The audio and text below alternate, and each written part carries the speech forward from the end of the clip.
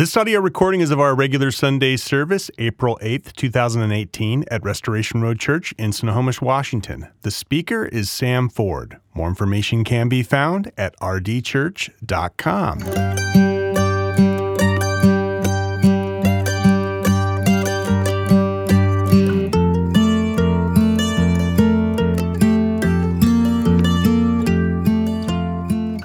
This morning's scripture reading comes from 1Peter chapter 4, verses 12 through 19.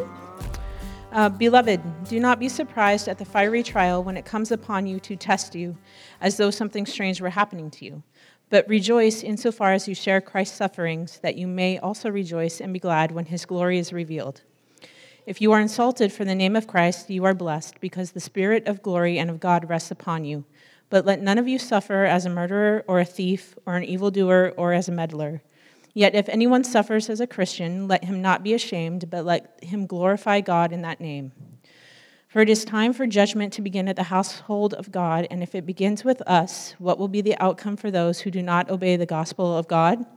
And if the righteous is scarcely saved, what will become of the ungodly and the sinner? Therefore, let those who suffer according to God's will entrust their souls to a faithful Creator while doing good. This is God's word. Amen. Praise be to God. Thank you for being here. My name is Sam, and I have the joy of getting to preach a lot here. We're going to get right to it. I'm going to pray, and we are going to go through that passage that was just read. Hopefully you have your Bibles. There's several other passages we're going to hit. If you don't have a Bible, as I'm praying, sneak out, grab a Bible, and open it up to 1Peter, which is near the back of the Bible. So you bow with me.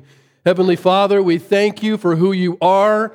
We are here, Lord, because you have done something on our behalf, though we could not do it ourselves, and that is bring us into your presence through the blood of your Son, Jesus Christ. Thank you, Lord, for doing everything.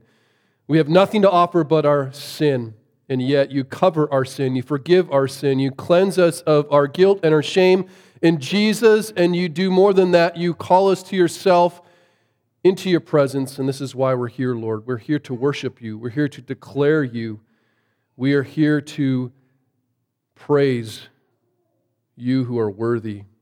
And you give us your word, Lord. I pray that you move me out of the way this morning, and you will do only what you can do by your Spirit through your word, which is to bring the conviction we need or the comfort we need at such a time as this. Help us, Lord. Only you know exactly where each and every one of us are. We all come here with brokenness. We all come here with distraction. We all come here with thoughts that want to really draw our minds away from you. And in this short time, Lord, would you draw us close to you so that we can hear you speak. It is in the name of Jesus we pray. Amen.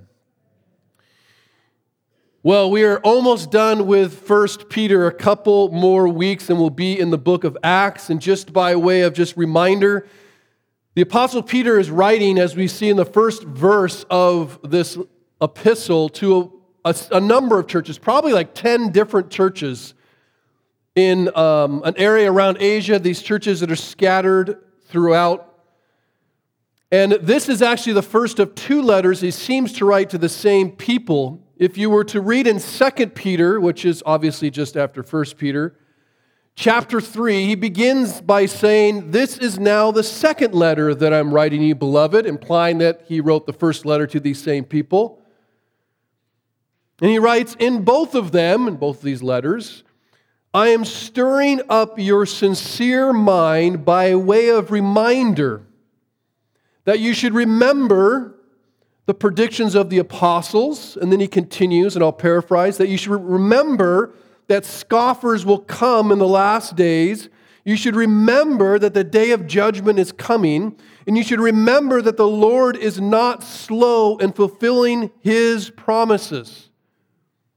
So he's telling these people the same thing in two different letters, reminding this people who are very fearful, who are at this point suffering, but not as worse or bad as they will suffer, reminding them to find comfort in the fact that Jesus is coming again and that God is not slow in making that come to pass. And as he does remind them about that day, It brings to mind for all of us and all who believe that there will be a day when Jesus will return and will forever live in His presence in a place where there's no longer sin and Satan has no power.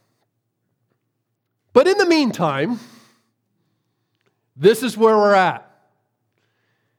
God's people continue to live in a world that is increasingly hostile toward Jesus and toward the Word of God. And while there are Christians in other parts of the world who are to this day killed for their faith, Christians in America endure a different kind of persecution, though that might change one day. In Peter's day, Christians were slandered, at least at this time. They were marginalized and excluded for their association with Jesus. And most likely, this letter was written before the persecution of Nero. So maybe you've heard of Nero. He is one of the worst emperors, well, they're all pretty bad, of Rome. He lit the city on fire himself, and then he blamed the Christians for it. And that began what amounted to a pretty brutal persecution. But the Christians were kind of an easy group to blame. They were, at that time, before the fire and before all the persecution, they were kind of considered a little cult of Judaism.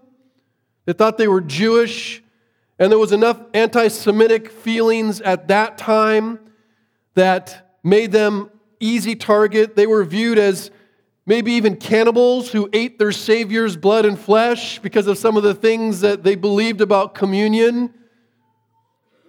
And they refused to offer incense to the emperor. So they were easy to pick on, easy target, easy to blame. And what started, though, was just hatred. What started as insults ended in genocide in some of the most brutal ways. And that genocide hasn't fully happened at the time of this letter. But he is writing this people to encourage them for what they are experiencing, and in many ways to prepare them to experience some fiery trials. He's telling them to expect them and to rejoice in them.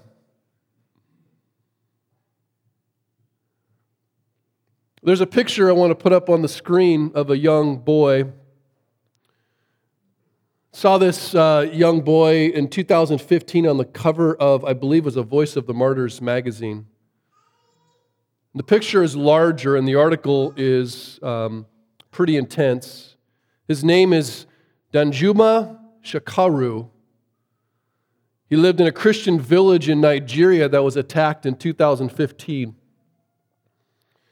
And as you can see, he was attacked with a machete in the head, lost an eye. There were parts of his body that are very important to have that were cut off. And he wears a bag for the rest of his life now. And if you read the article, you know what he talked about? And if you saw the pictures and multiple pictures, he's smiling. He said, I have the joy of the Lord. And you're like, I think I need that. Right? I lose my joy for much less. And I was struck, I was moved to tears, like at my own pity party that I perpetually throw myself, and seeing this child who has been brutalized for being a Christian and yet saying, I forgive them. I have the joy of the Lord. Pray for me. Pray for me, right? He has a way of rejoicing that I need that perhaps is what Peter's trying to tap into here. He begins in verse 12, and he says, Beloved, or my friends, do not be surprised at the fiery trial when it comes upon you to test you, as though something strange were happening to you. And knowing the context and knowing what's happening here, you see, Peter's been talking to these people who have been born again through faith in Jesus Christ, and we can't use that phrase enough, but I fear if we use it too much, we kind of lose sight of what's happened. When you talk about being born again, you are made new, you are made different. Christians are different now by nature and really by choice. They have a different identity and they function now with a different loyalty and they have a different trajectory where they're going to end up. I am in Christ. I am led by Christ. I'm waiting for Christ. That's my mantra, right? I am in Christ. I'm led by Christ. I'm waiting for Christ. That's different than the world. And walking in the light, which is an interesting phrase that we use about the Christian faith, not just walking in morality, but walking in the light. Jesus the light, I'm walking in the light. Do we realize that the world rejects the light and walks in darkness? Okay? Jesus said this, right? John 3:16, for God so loved the world. We love that verse. We should read it past it. And in verse 19 of that same chapter, Jesus says this, and this is the judgment. Light has come into the world, and the people love the darkness rather than the light because their works are evil. For everyone who does wicked things hates the light and does not come to the light, lest his work should be exposed. So, if Jesus calls us to walk in the light, if Jesus, as I'm sure many of you have heard, calls us to be the light of the world, be the light of the world, and the world hates the light, well, it doesn't take much to put two and two together about what our experience is going to be, that my new life in Christ, if I'm really born again in Christ, it's going to naturally generate surprise in people, which will lead to offense. So in other words, you see, Peter doesn't say, if a trial comes. He says, when the trial comes. Those who are not in Christ, those who see Christians living out their Christ-like lives, should be surprised at Christian behavior. At the same time, Peter says, we, those who are in Christ, should not be surprised by theirs. We should not be surprised by their responses, if there is a response. Although it's not to be desired, it's not to be pursued. We're not supposed to go dive into every fiery trial we can find and pick as many fights with the world as possible. It is going to come into our lives because of our association and our allegiance to Jesus. Do you know there's a difference between association and allegiance, but they do go together? Many of us do not fear identifying with Jesus, but there are many of us who refuse to dedicate ourselves to Jesus insofar that we truly have sworn allegiance to Him and follow His ways. One's a label, right? An important label, a good label, and one is in many ways a lifestyle. And a label does nothing. Anyone can call themselves a Christian, but Jesus didn't come and say, hey, guys, I'd like you to follow me. I will make you fishers of men. You call yourselves Christians and then you do what you want. That's not what He called us to, but that's what many, I fear, do. In verse 16 of this same passage that Peter's in chapter 4 here, he says, if anyone suffers as a Christian, let him not be ashamed, but let him glorify God in that name. Did you know the term Christian is actually only used 3 times in the New Testament, once here and twice in the books of Acts? It's not a very common term in the early church, but it's certainly common for us today. The book of Acts says that the term actually began in a city called Antioch. So they were first called Christians. And I don't have time to go into all of Antioch, but Antioch was a very interesting city. It was called all the world in one city. That was the name kind of phrase that described it. was built like a wheel. It had all these sections with all these different kinds of people that got along but were different, and they had their own distinctions.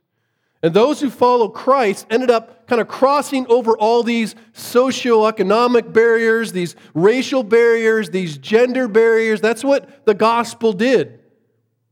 Right? It suddenly treated women differently than they've been treated before. It treated slaves differently than they've been treated before. We saw all this in Peter, and people were like, whoa, you guys are like different. You're so different, we're going to create, in many ways, a new category for you called Christian.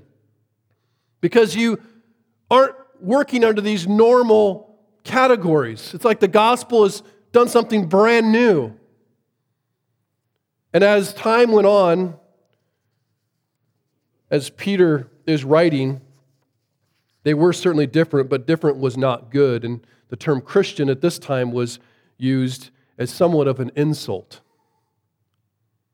That's not how it started, but that's how it's being used here. It's like Peter tells his audience, he's like, look, embrace the label precisely because it means you are suffering like Christ. Those Christians, yes, I'm one of them. Those Christians, that's me. Now today, if we say Christian, that's kind of a loaded, ambiguous term. I'm not sure everyone agrees on exactly what it means. Back in the early church, it was very clear what it meant. Today, I fear that that term is full of all kinds of baggage that may or may not be connected with Jesus or His Word. There are many who call themselves Christians today, and yet they deny the teachings of Christ with how they live. And this has caused some people to kind of abandon the term altogether. It's kind of like what's happening with the term evangelical, right? Well, I don't like that because that is misunderstood. I would argue the same perhaps with the term Christian. Some people have stopped using it altogether and like, well, I'm a Christ follower. I'm a disciple of Jesus. To try and kind of detail it a little more clearly. But whether it's a Christian or a Christ follower or Jesus freak or Bible thumper, whatever, the name only matters insofar as it means we walk in a manner worthy of the name. The enemy intends to use trials that come with being identified as a Christian, and I would say in the biblical sense, a Christian, making it difficult for us so that we will abandon our faith, so that we'll fear identifying with Christ, that we'll fear calling ourselves Christians and standing for the name of Christ. But God allows, ordains, permits, whatever word makes you feel comfortable, these trials to come so that our faith will be strengthened. You know, this is what Peter's already said. Peter already said this in the very beginning of his letter. If you look in chapter 1, verse 6, and he even attaches the word rejoice, which we'll get to in a second. He says, in this you rejoice, though now for a little while, and he's telling us rejoicing in the fact that Jesus is returning, that we have this inheritance waiting for us. And he says, well, though now, before you're actually with Jesus, for a little while, if necessary, you have been grieved by various trials, so that the tested genuineness of your faith, more precious than gold that perishes, though it be tested by fire, may be found to result in praise and glory and honor at the revelation of Jesus Christ. Like tests come, trials come, and they're intended to strengthen our faith, while the enemy uses the same exact trial to break our faith. I've appreciated greatly what Johnny Erickson Tada said, and she said it several times, that God permits the things He hates to accomplish things He loves. And God loves to conform us to the image of His Son and to make us holy. And I know many times, and we were talking about this as as elders, we were kind of processing this passage, and I brought up the idea or quoted somebody saying that God isn't interested in our happiness but our holiness. And you may have heard that before. And we knocked that around a little bit. And as we discussed it, I kind of came to understand that the pursuit of holiness, I believe, actually leads to happiness, though we don't think that's the case. And that pursuit of holiness, which does lead to happiness, goes through this thing called humbleness. And as we are humbled and through fiery trials and through difficulties, we find ourselves actually happy in Christ, which is what everyone's actually pursuing, is contentment and joy. But we typically don't think that's the pathway that I would choose to bring it about. Now, our association with Jesus and our allegiance to His word is going to be offensive if the world is really dark that we live in. And it's offensive because the gospel is exclusive. There's no way to cut that out. It's both universally offered and exclusive in the sense that there is only one name given under heaven through which men might be saved, and that is Jesus Christ. There is only one way to heaven. There is only one way to glory. That is through Jesus Christ, which excludes a lot of people. And so, if we're not standing on that basic truth, which is a verse in the Bible, which is something Jesus taught, it's no surprise that we wouldn't offend anybody. He offers forgiveness to all who will repent and believe, but He says, this is the way. Believe in me, trust in me.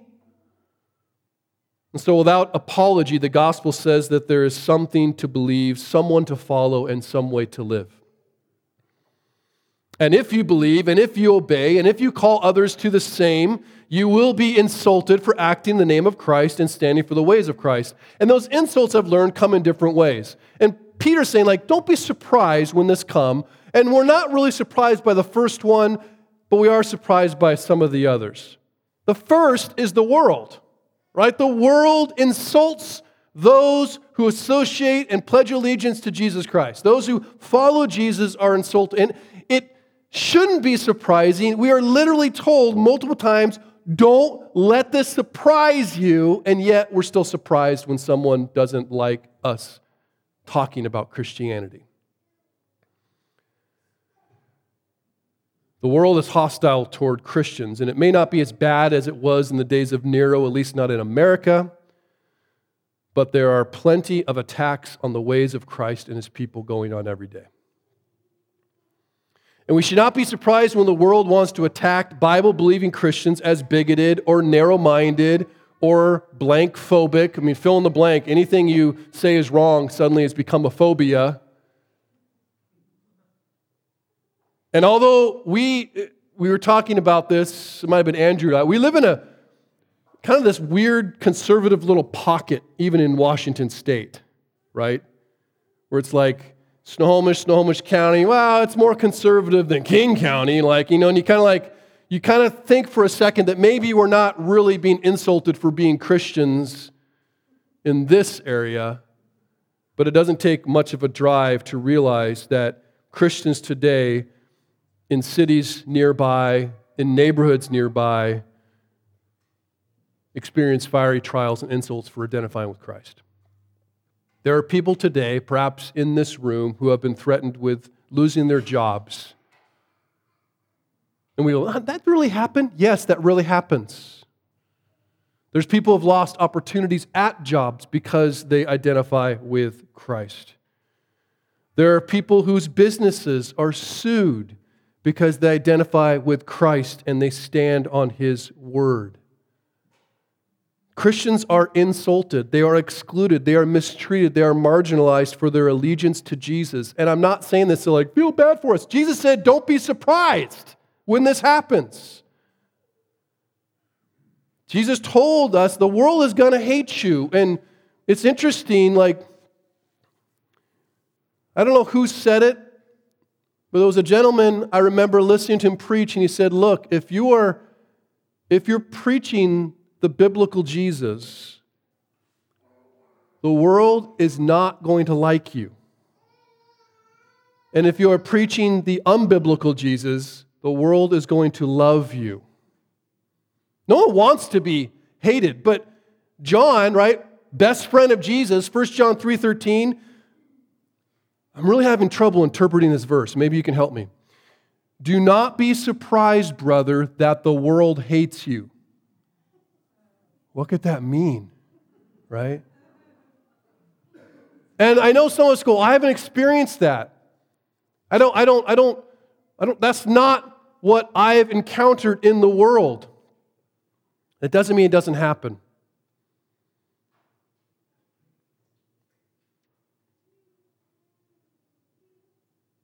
Now, I realize it's painful, and no one wants to be marginalized in anything, but we must remember that today in our very tolerant world, one of the few things that is not tolerated is the Christian faith. Now, that shouldn't surprise, like I know the world hates it, it's dark, whatever. The second one kind of surprises us a little bit more, and that's when we get insults from within our own families. And again, maybe some of you have never experienced this. Though the world's hatred might not surprise us, right? Oh, the world loves their sin. We expect like our families to love us and not disdain what we believe in.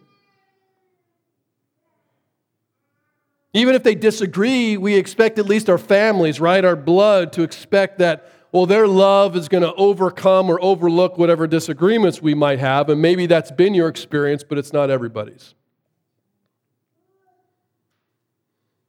Standing up for our faith in the world is actually sometimes easier than standing up for our faith in our own families. And that's because the insults that often come, and sometimes they're just very passive-aggressive ones, hurt a little bit deeper. Some stranger hates me, whatever. Right? My family member's like, why are you so messed up? What's wrong with you? That hurts. But what did Jesus say, right? In Matthew 10, he couldn't have been any more like explicit, right? Do not think that I have come to bring peace to the earth. I have not come to bring peace, but a sword. For I have come to set a man against his father, and a daughter against his mother, a daughter-in-law against her mother-in-law, and a person's enemies will be those of his own household. So you think about living your life in accordance with God's word, like that's the authority in your life, that is how you determine what is right, what is wrong, what you vote for, what you don't vote for, how you spend your money, what job, like everything. And you encounter and you live very close to people who live under a different authority, there can't help be some tensions there. And again, this is perhaps more painful than persecution from the world, but it should not be surprising. The third kind, and the last one I'll talk about, is maybe the most surprising and most unexpected. We get insults from the world, expect that. Insults from our family, should expect that. That really stinks. What about insults from within the church? You go, does that happen?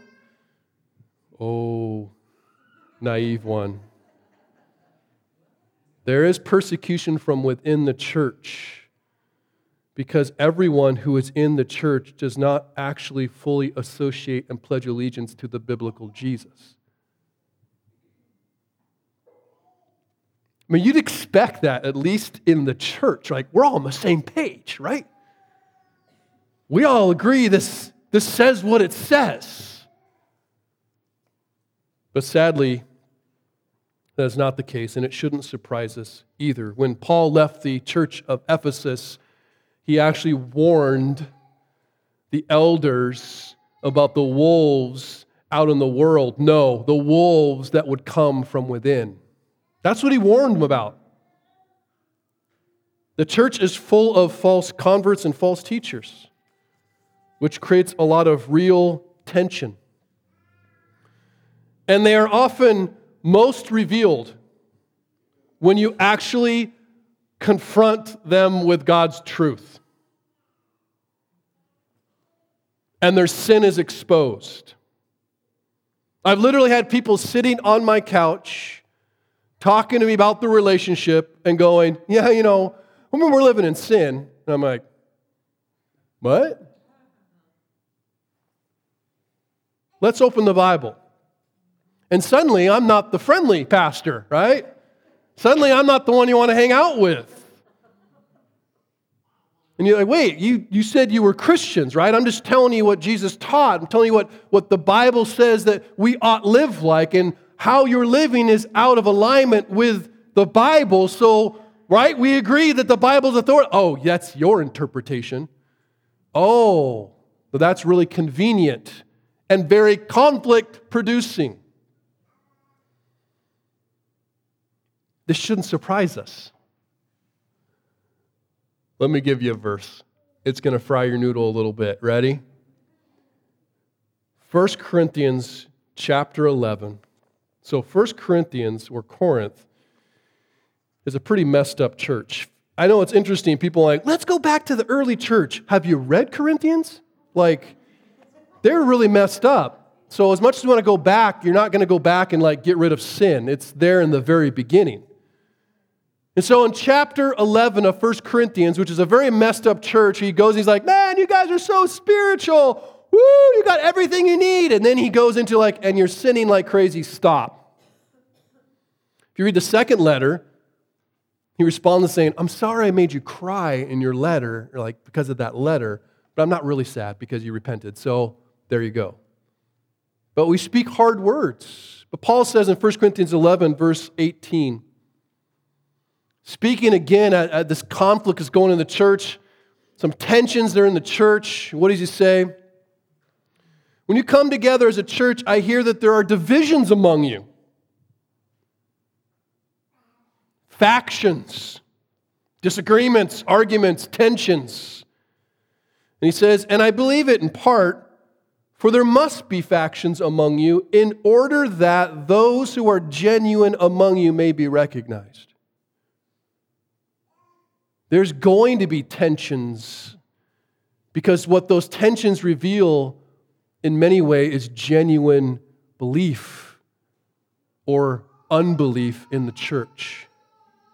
And I would argue, and I have experienced this personally, and maybe you have at times, that some of the worst persecution over biblical Christianity often comes from within the household of God.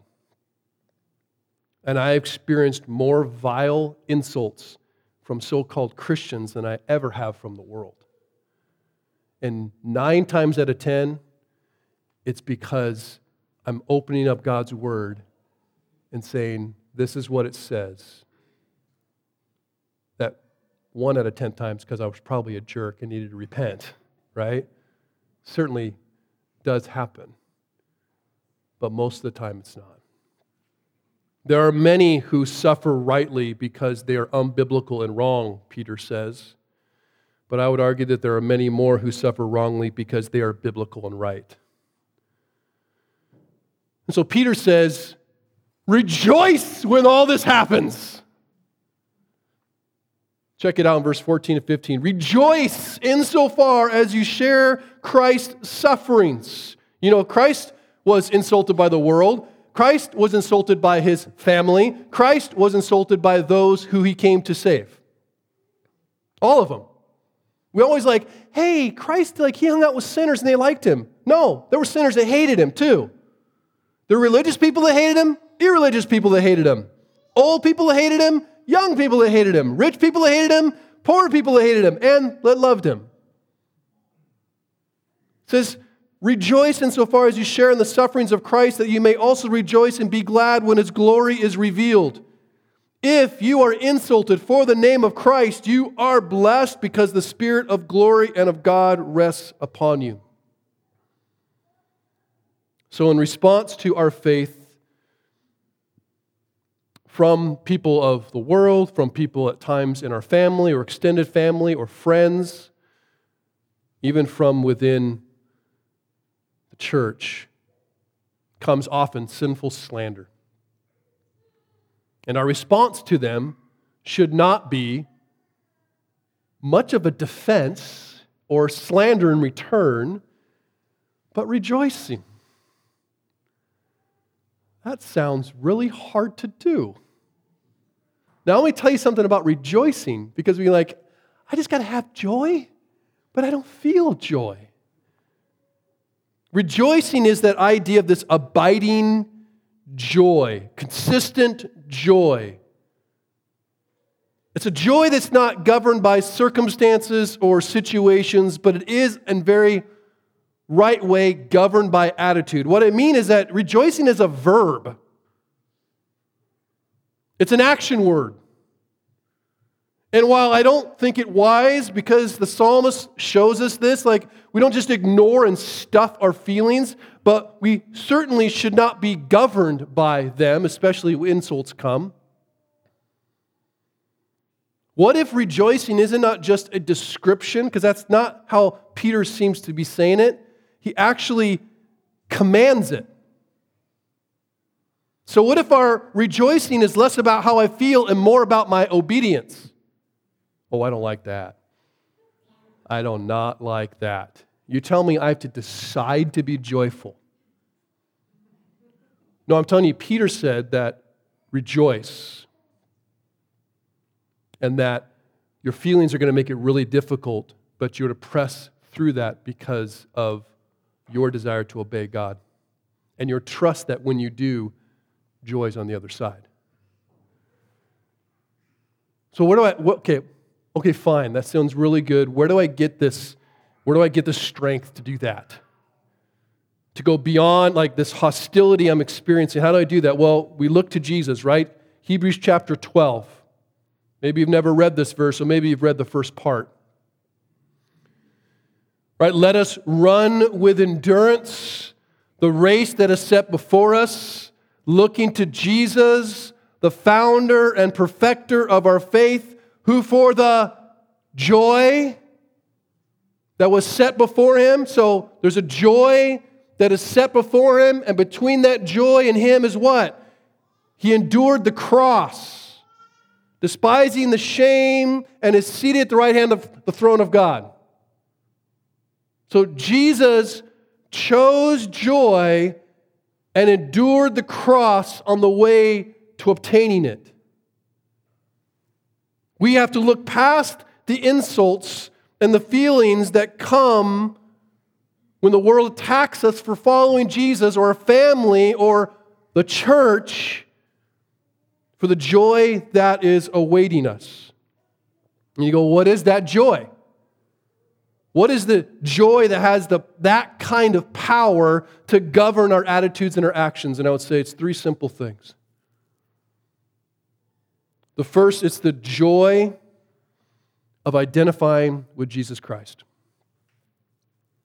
It's the joy that's set before us is I am connecting with, identifying with, associating with my Lord and Savior, Jesus Christ. I'm sharing in the sufferings of Christ. It is a blessing to be insulted for the name of Christ because it means you're close to Christ. That right there is enough. Peter says that if we are insulted for the name of Christ, we are blessed. Why? Because the Spirit of glory rests upon you.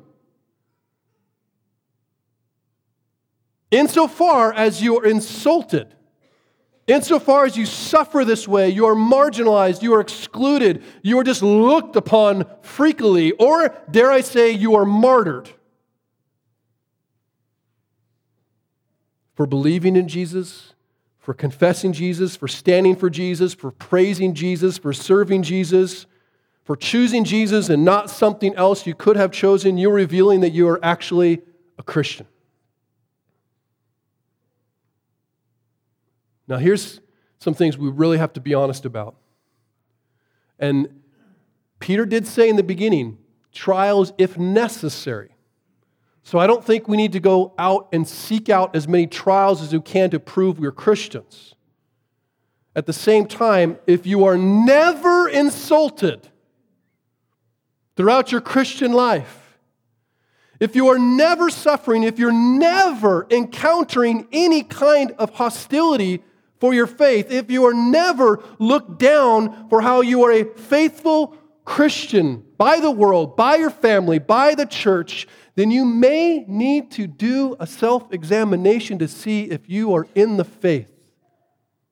And you very well may be, but you may not be living like it.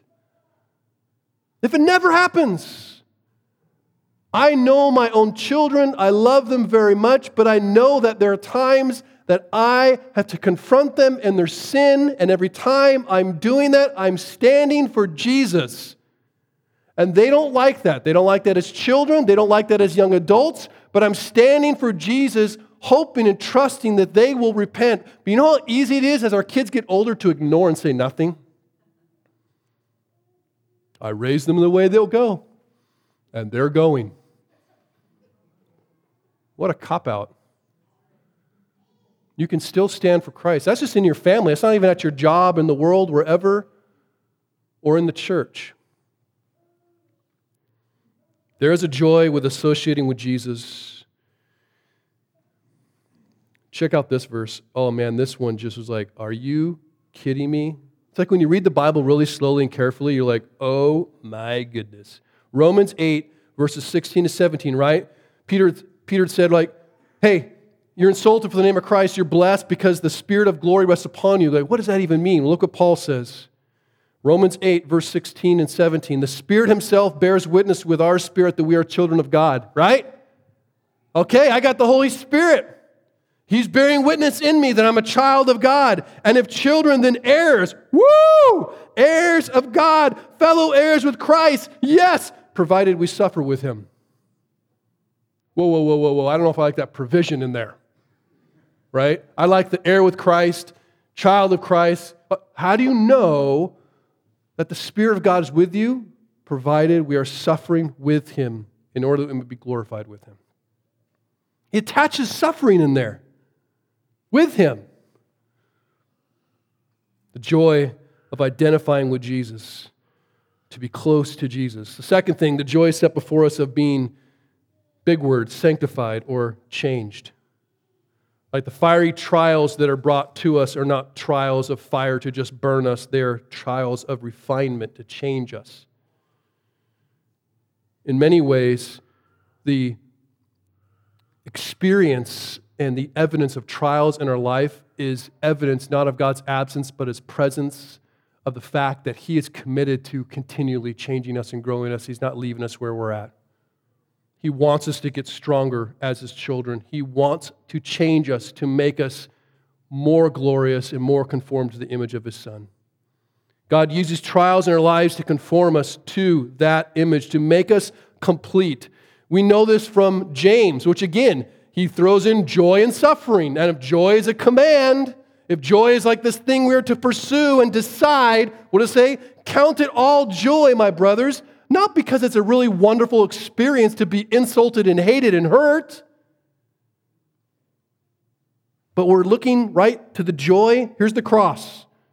There's the cross. There's the pain. There's pain to get to that joy. What's the joy? The joy is knowing that when you meet trials of various kind, you know that the testing of your faith is producing steadfastness. And let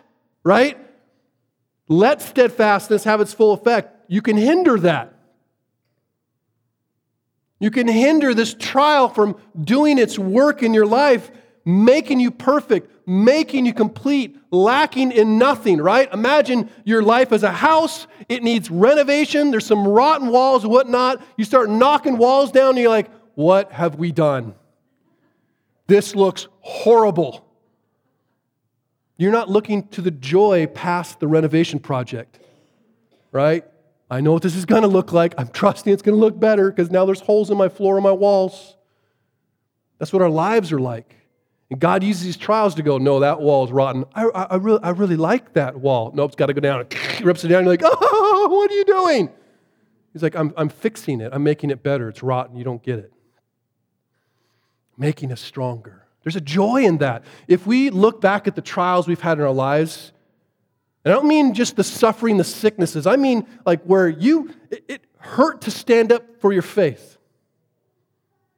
It's many times we look back at those moments and go, man, when I took a stand, when I identified with Jesus, when I suffered as Jesus has suffered in this world, in His family, even amongst His own people, I grew in ways I never would have grown had I not experienced that. There's a joy in that. The last joy that I think drives us past the cross, past the difficulty, is knowing that we have reward in the future. Peter says that near the end of his passage that the time of judgment again has begun, and it's begun first with the household of God. And he even has an interesting phrase in there where he says that if the righteous are scarcely saved, what will become of the ungodly and the sinner? I think it's fair to say that if salvation actually includes suffering, then damnation must be incredibly and horribly worse. If salvation includes some level of pain, I can't imagine. And what a joy, then. What a joy that this pain and this difficulty is the closest to hell I'll ever get. What an awesome joy that is. But more than that, right? Genuine followers of Jesus, they may face, and God says this in the book of Hebrews, you may face some discipline now, but you will never ever face God's ultimate final judgment condemning discipline. Jesus has been judged in my place now and forever. And so if there's any pain that's coming, any difficulty, that's a pain and a discipline from a loving Father who wants to produce something in me. It's not because God hates me. And there's also the promise of reward. He promises reward. Peter helps us to set our minds on the blessed hope of the return of Jesus and the imperishable inheritance waiting for us that he talked about in the very beginning of his letter. And he says in that last verse, let those who suffer according to God's will. That's a tough one. There's a full sermon right there.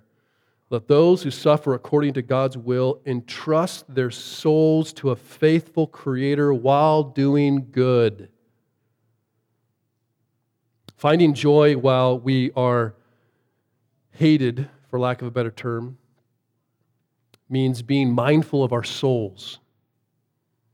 We don't think about our souls too much, but it's often pretty shocking as you read through the Psalms how many times David sings to his soul.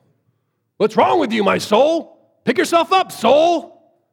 We don't think about our souls very much. We think about our flesh a lot, and our souls not too much. It's because we don't think enough about spiritual things because we're so distracted by so many earthly things. Whatever we find crucified in our lives, we can look past the cross where our expectations or our comforts are killed and see the joy of heavenly reward. That's the joy, right? Okay, I might lose this. I might lose my reputation. I might lose my job. I might lose opportunity for prosperity. I might lose just friendliness in my family gatherings. You ever ridden that tension of a family gathering where you know something that you want to say and they should say, like, ugh, I don't know if losing that's that bad, right? Crucify that bad boy right there, right? And look for the joy beyond that. Like, it's interesting how unwilling we are to maybe speak the truth and stand for Jesus in different contexts because we believe something bad's going to happen. We're more fearful of that bad thing happening than we are fearful of God. Of standing before God and Him saying, why didn't you say something?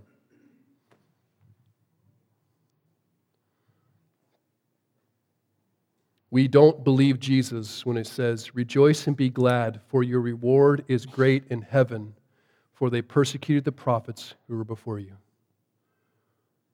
Rejoice. Like Jesus says rejoice, Paul says rejoice, James says rejoice, Peter says rejoice, and don't be surprised But maybe we should be concerned if the insults and the fiery trials never come. We glorify God in the name of Christ by enduring suffering with joy. And I'll close with this. After the persecution of the church broke out in Jerusalem, so this is beginning of the book of Acts. We'll go through this in a couple weeks. The early church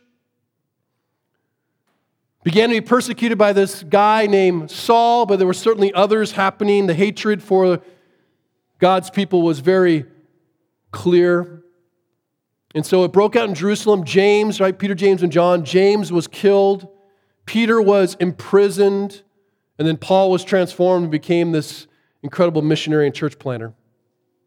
And when Paul was saved, I don't know if you knew this, in Acts 9 you can read it, but Jesus actually said, I'm going to show you how much you have to suffer for my glory. And he suffered. And I'll read you a passage out of Acts 14 of what happened to Paul in his suffering. Jews came from Antioch and Iconium, and having persuaded the crowds, they stoned Paul and dragged him out of the city. I believe this was the city, it was Lystra, where I believe Timothy was watching and eventually joined his team. They dragged him out of the city after they stoned him, supposing he was dead. So if he's probably a pretty big mess. He looks dead. He's not moving. Let's drag him out of the city. But when the disciples gathered about him, he rose up. So he's either faking it or he suddenly got resurrected in a powerful way. Who knows? But he rose up and he goes back in the city. It says, and the next day he went on with Barnabas and Derbe. We'd be like, I need to take a couple of days off, right? I was just stoned. Rough. I need to just take a break. Next day, he's already on the mission field. Again, we talk about how much less we lose joy. How much less we give up on God's mission. How much less we refuse, I'm going to be embarrassed if I stand up for Jesus here. Really? He was stoned. The next day he goes. When they had preached the gospel to that city and had made many disciples, they returned to Lystra, same city where he was stoned, and Iconium, and to Antioch, strengthening the souls of the disciples. And this is what he told them, encouraging them to continue the faith and saying that through many tribulations we must enter the kingdom of God. I'm not sure that's the first thing we tell people when they become Christians today. Hey, God loves you. He has a wonderful plan for your life. It includes all kinds of tribulations. But that's what the Bible says, that we shouldn't be surprised. We should expect this. We should even rejoice in this. And so that's the call for us all, that we have the courage to walk in a manner worthy of that call.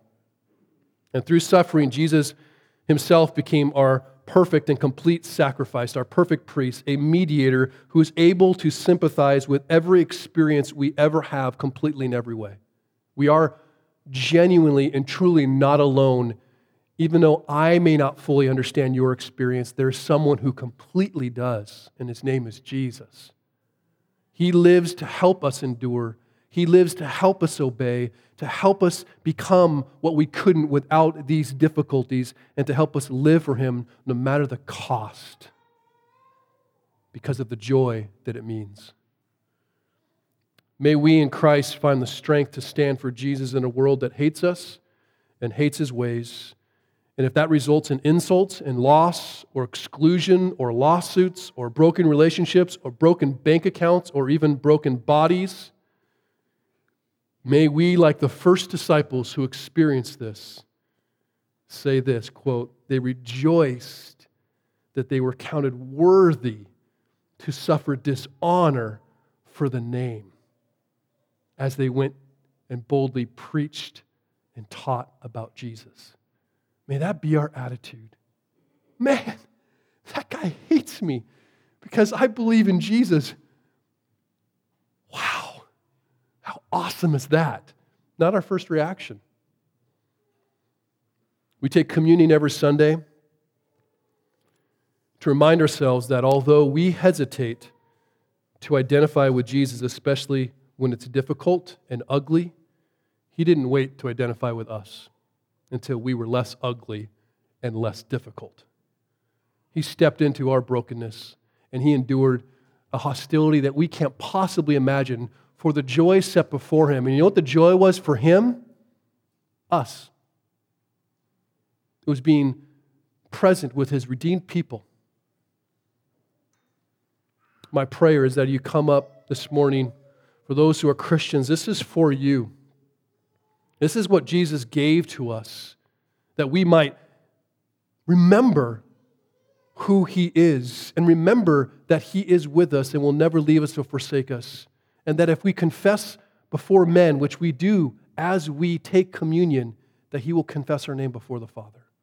And if you are not a Christian, I would plead with you to turn from your sins, to stop hiding in the darkness and come into the light. There is no joy in the darkness, but there is true joy in the light. And I would love to pray with you, love to meet you.